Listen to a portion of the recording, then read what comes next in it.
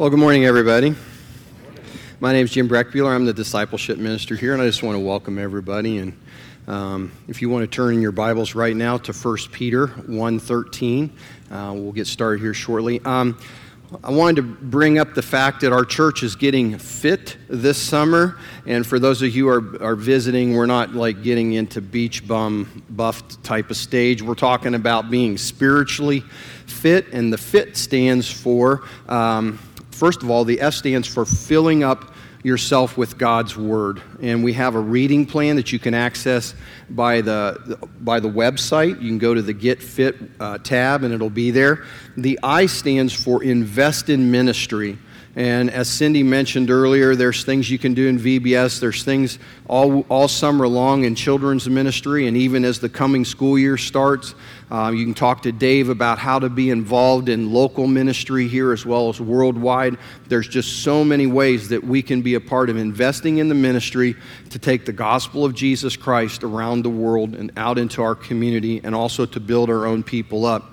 And then the last one, the T, stands for telling somebody about Jesus this year. Talk about it. And I would just encourage everybody to have a goal that I'm going to have a spiritual conversation about Jesus with somebody by the summer's end. So what we're going to do this morning is, before we get into the passage that we're going to be studying, we need to jump back to Steve's sermon and remember two words in particular that he used over and over again last week. And one of those was hope, and the other one was praise. Hope and praise. And in order to understand where we're at today, we have to have a really good understanding of hope. And so we're first going to start in 1 Peter 1 and verses 3, just to review super fast and bridge to what I'm going to talk about. Praise be to the God and the Father of our Lord Jesus Christ. In His great mercy, He has given us new birth. When we become Christians, we have a new life. And this new life is into a living hope through the resurrection of Jesus Christ from the dead, and into an inheritance that can never perish, spoil, or fade. This inheritance is kept in heaven for you.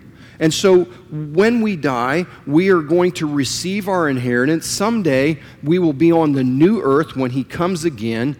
We'll be in heaven where there is no more tears, no more sorrow, no more sickness, no more pain, no more death.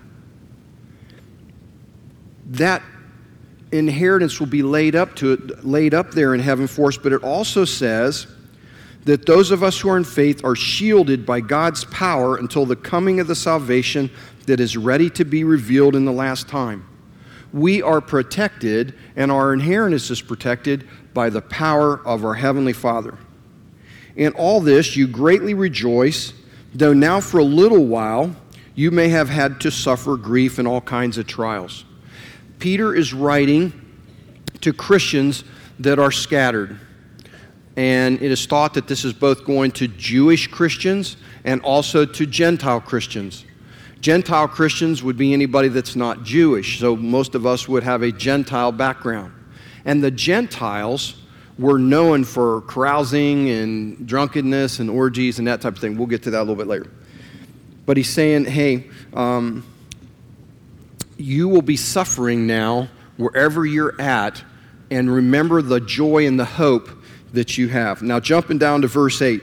Though you have not seen Him, you love Him, and even though you do not see Him now, you believe in Him and are filled with an inexpressible and glorious joy.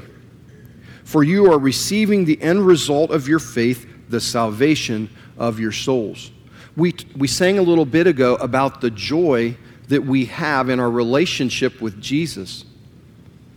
And if you think back over this last week, would the people that you know go, wow, they are really joyous about their faith?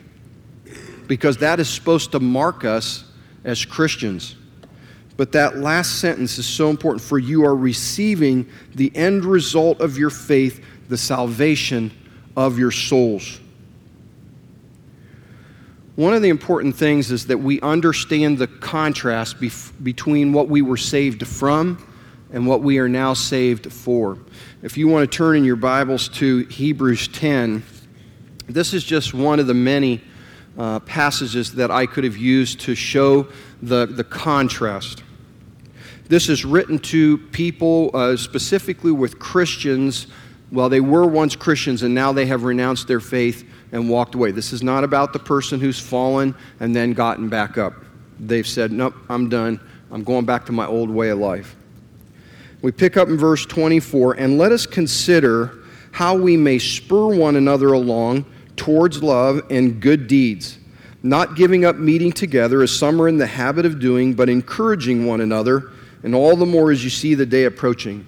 Just as a side note, this just drills home the importance of being in church every Sunday and to be part of a life group, to be in a discipleship group or a D group, to spur each other on, to encourage each other to go the distance, not lose sight of the hope that we have.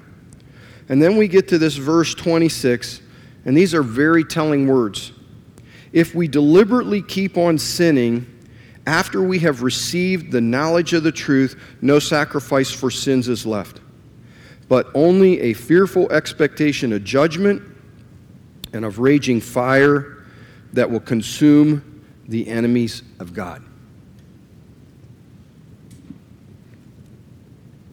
Let that sink in again. The person who doesn't know Christ or who has walked away from Him once they have tasted it, what they have to look forward to is a fearful expectation of judgment and of raging fire.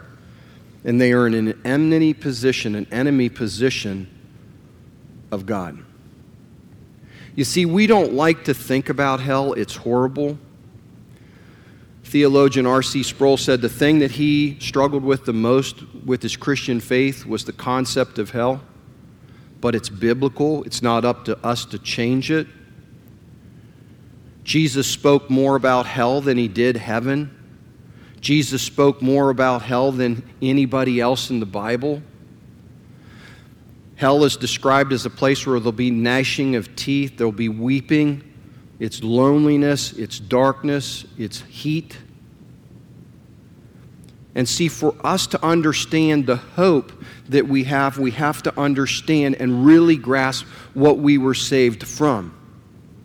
So we were saved from hell, the real hell, what it's portrayed in the Bible to truly be. We were saved from that for an inheritance that's laid up in heaven, to be with God for eternity, to be in heaven where there'll be no more suffering, no more sickness, no more death.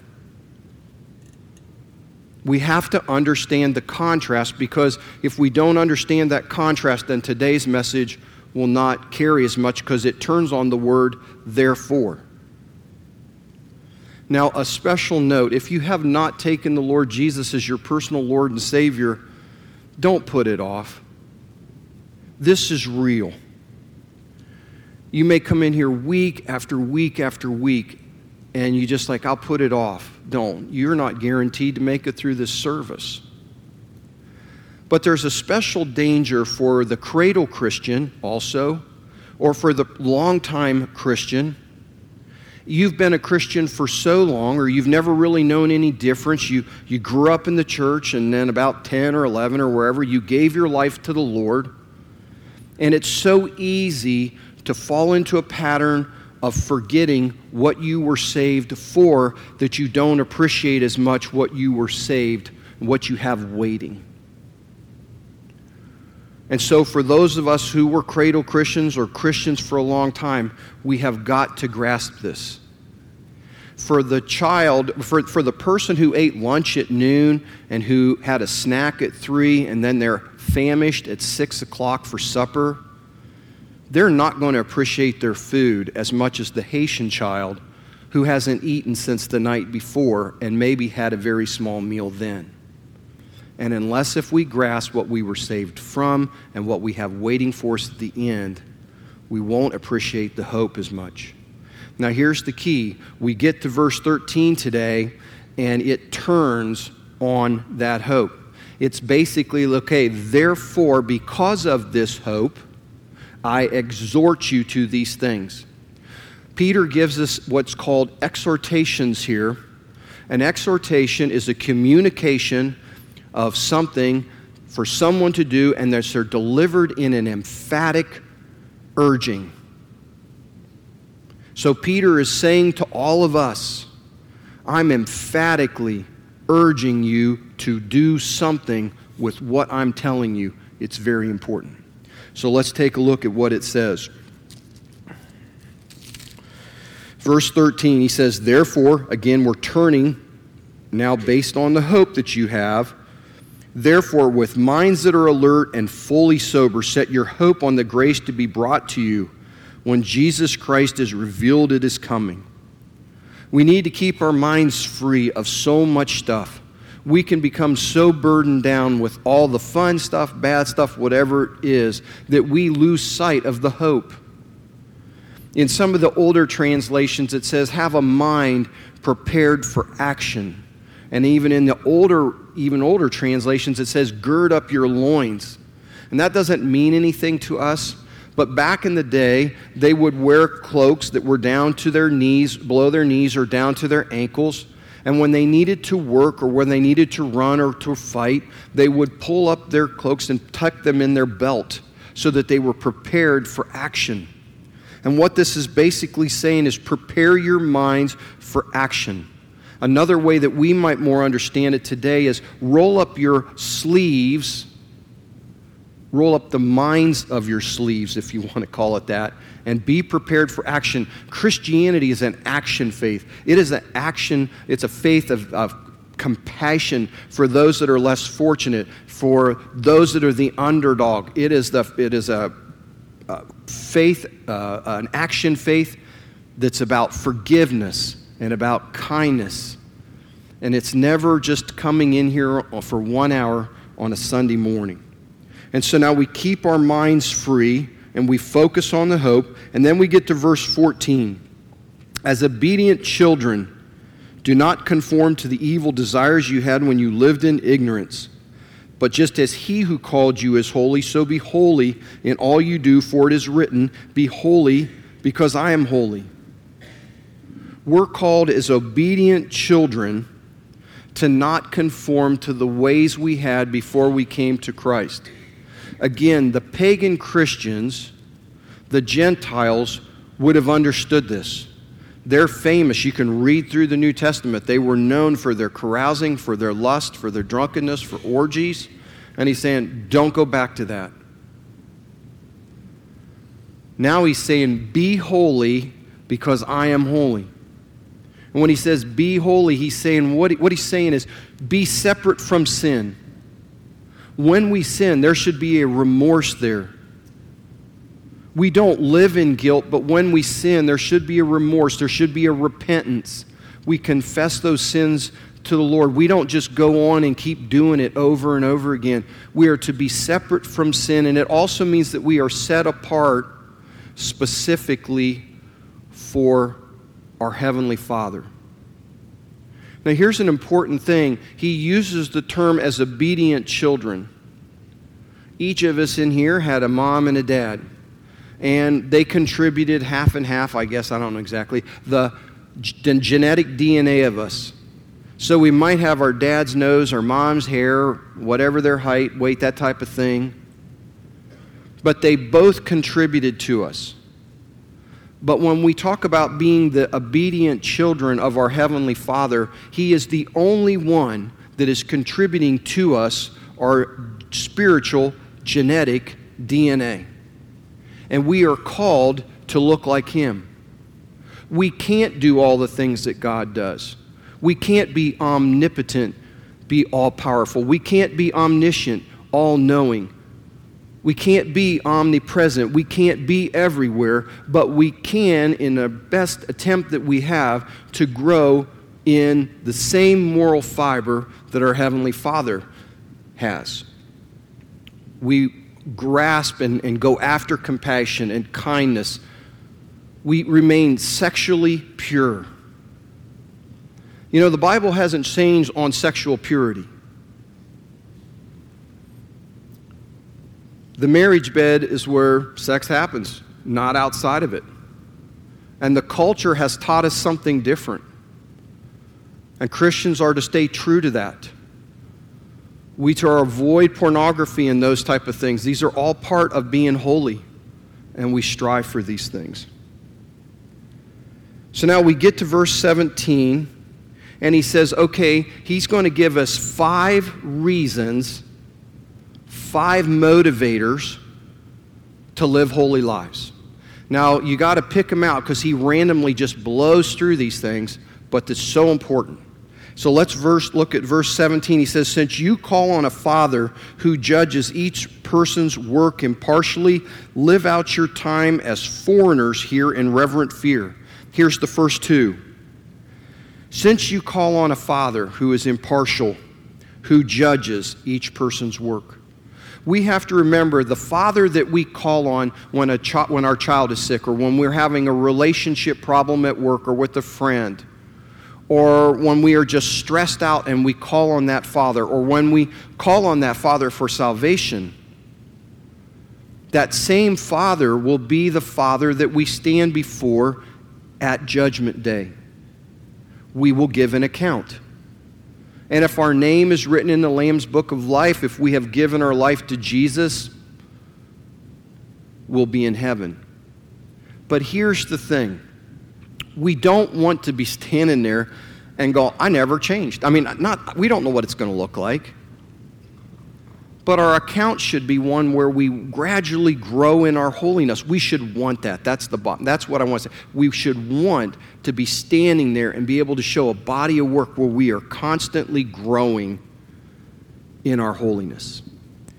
So that's the first one. We'll stand in front of God at judgment. That should be a motivator. The second thing is this: live out your time as foreigners here in reverent fear.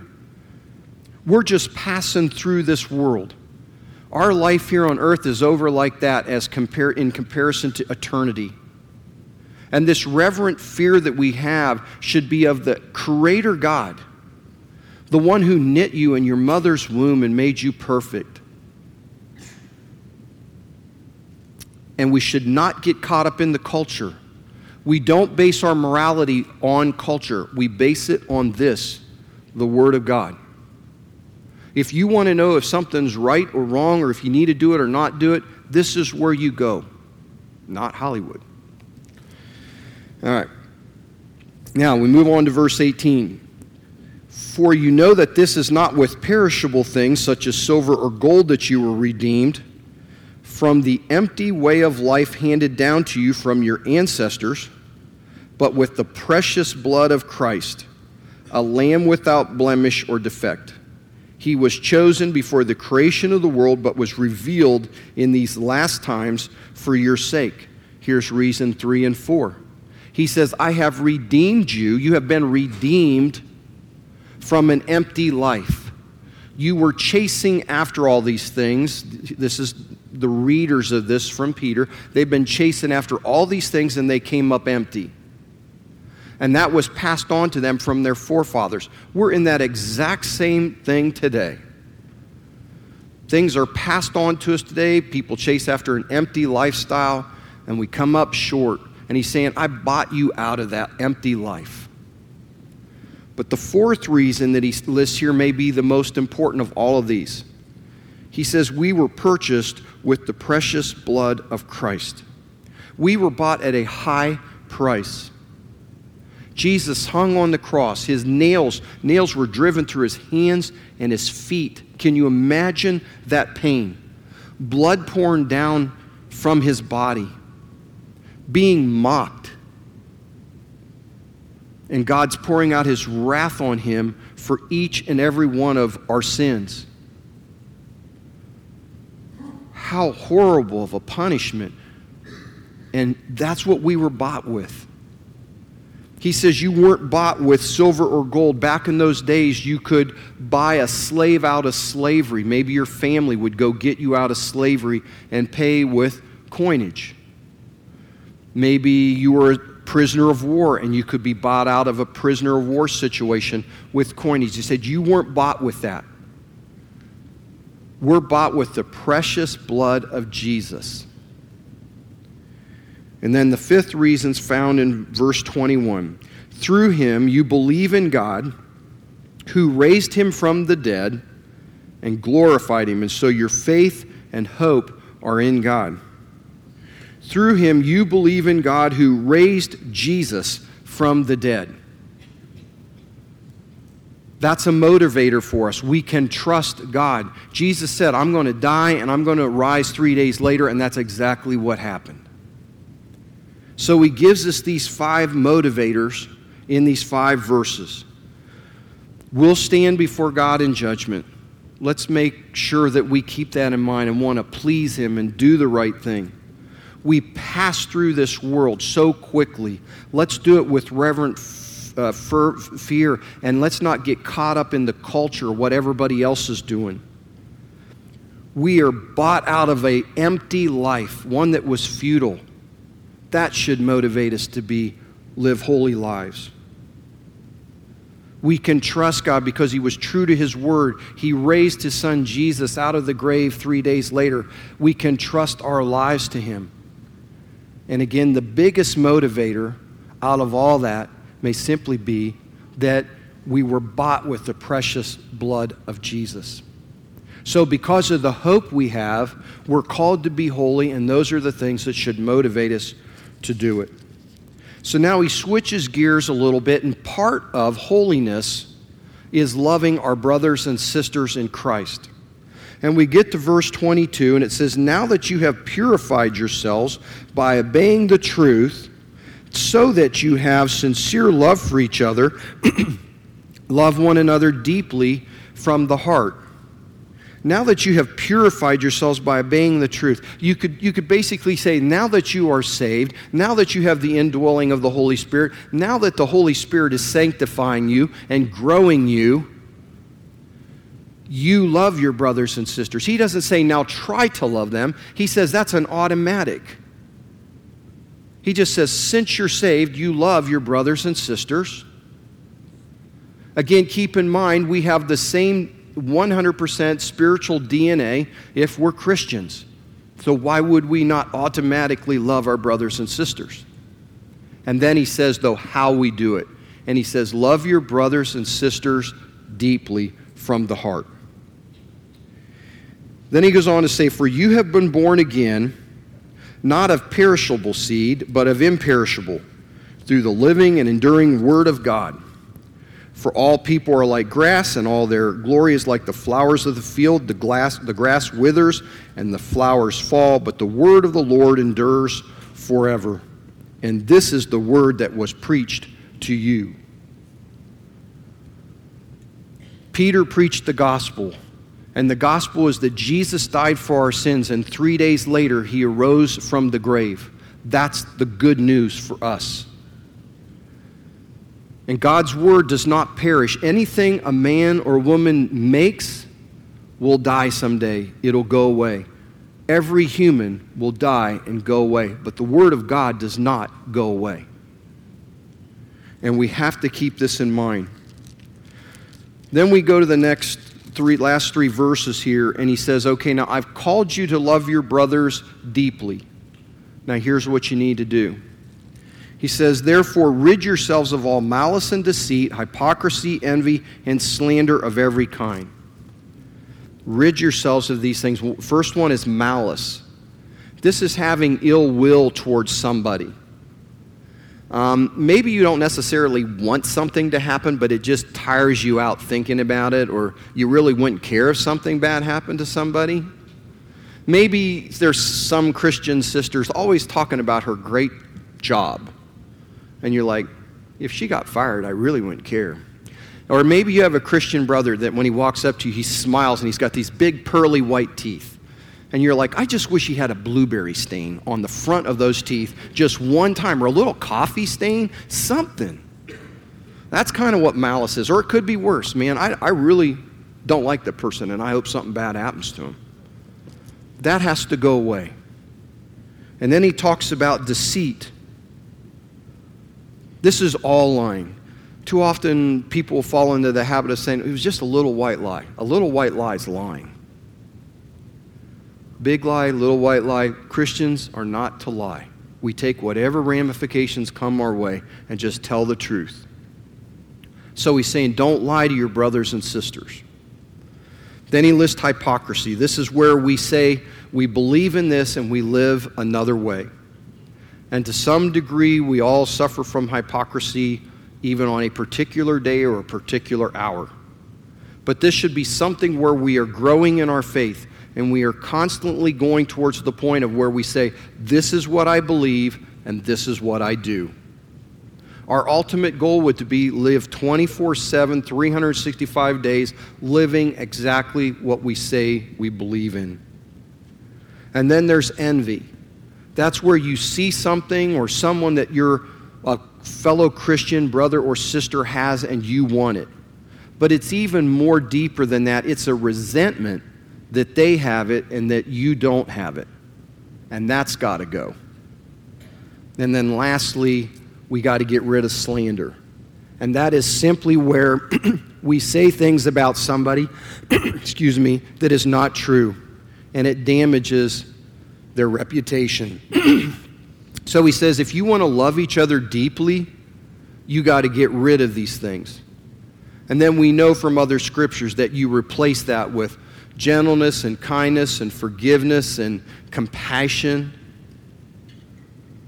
And then that's how we end up loving our brothers and sisters deeply. Now, this is for, first and foremost, our Christian brothers and sisters within the church. But this is a verse that has big impact within the home. If you're married to a Christian husband or wife, they are also your brother or sister. And you are called to love them. And if you're struggling in your marriage, there's no out. You have to figure it out. Maybe you're a child who is estranged or struggling with your parent. You are called to love that parent. If they're a Christian, you got to work it out. Maybe in the workplace or on your team at school, you're struggling with somebody that's a Christian brother or sister. You're still called to love them even if they annoy you. And then he closes this section and he says, like newborn babies, crave spiritual milk so that by it you may grow up in your salvation now that you have tasted that the Lord is good. When a baby's born, man, they want milk, it seems like all the time. 4 o'clock in the morning, and they're crying. And he's saying, hey, Christians, crave the Word of God like a newborn baby craves milk. And so the question for each of us is, do we get up in the morning and do we look at Facebook and everything else, or do we crave God's Word? Do we set aside the first time in our morning to get out our journals and our Bibles and to study and to pray? Because that's what this is saying. Crave God's Word, because that's how we grow in our spiritual maturity. And he ends it that now that you have tasted that the Lord is good. You've tasted that there is hope that you have. You have been saved from that, and you have this to look forward to. And that is sweet beyond anything we can imagine.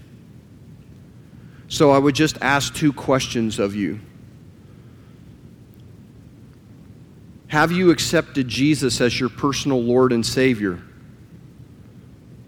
Do you come in here every week and just go, yeah, I got to do that sometime? Don't put that off.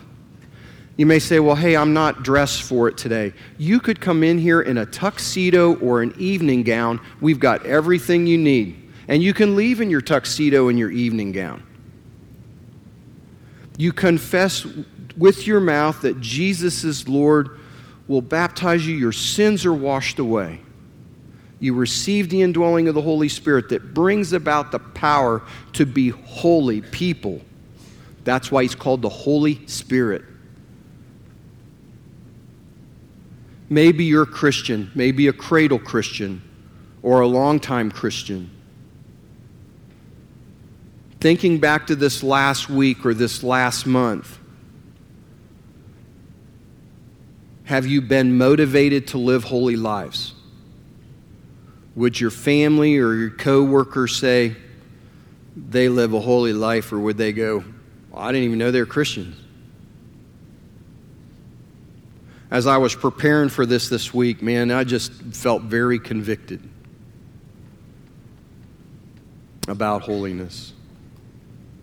Do you love your brothers and sisters in here deeply from the heart? Because they have the same spiritual genetic makeup that you do. We're going to sing a song of invitation, and I'll be down front here, and maybe you just want to come forward today and talk about giving your life to Christ. Maybe today's the day you go, I'm in. I want that hope. Come on down. If there's more than one of you, Jordan's sitting right here. There's elders in here. We'll all come down. We'll talk with you. Or maybe you're right where you're sitting at. You need to recommit yourself to a holy lifestyle and follow the exhortations of Peter to do something urgently right now. Let's pray.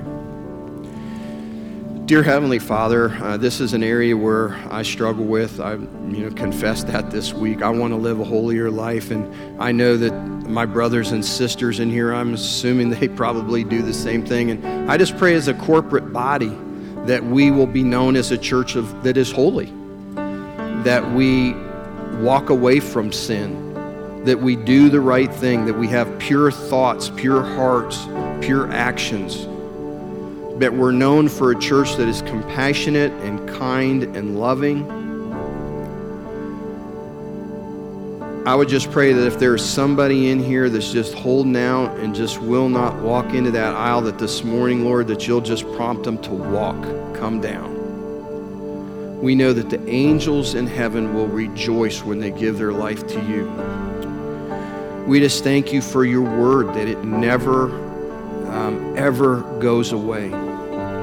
We thank you for heaven,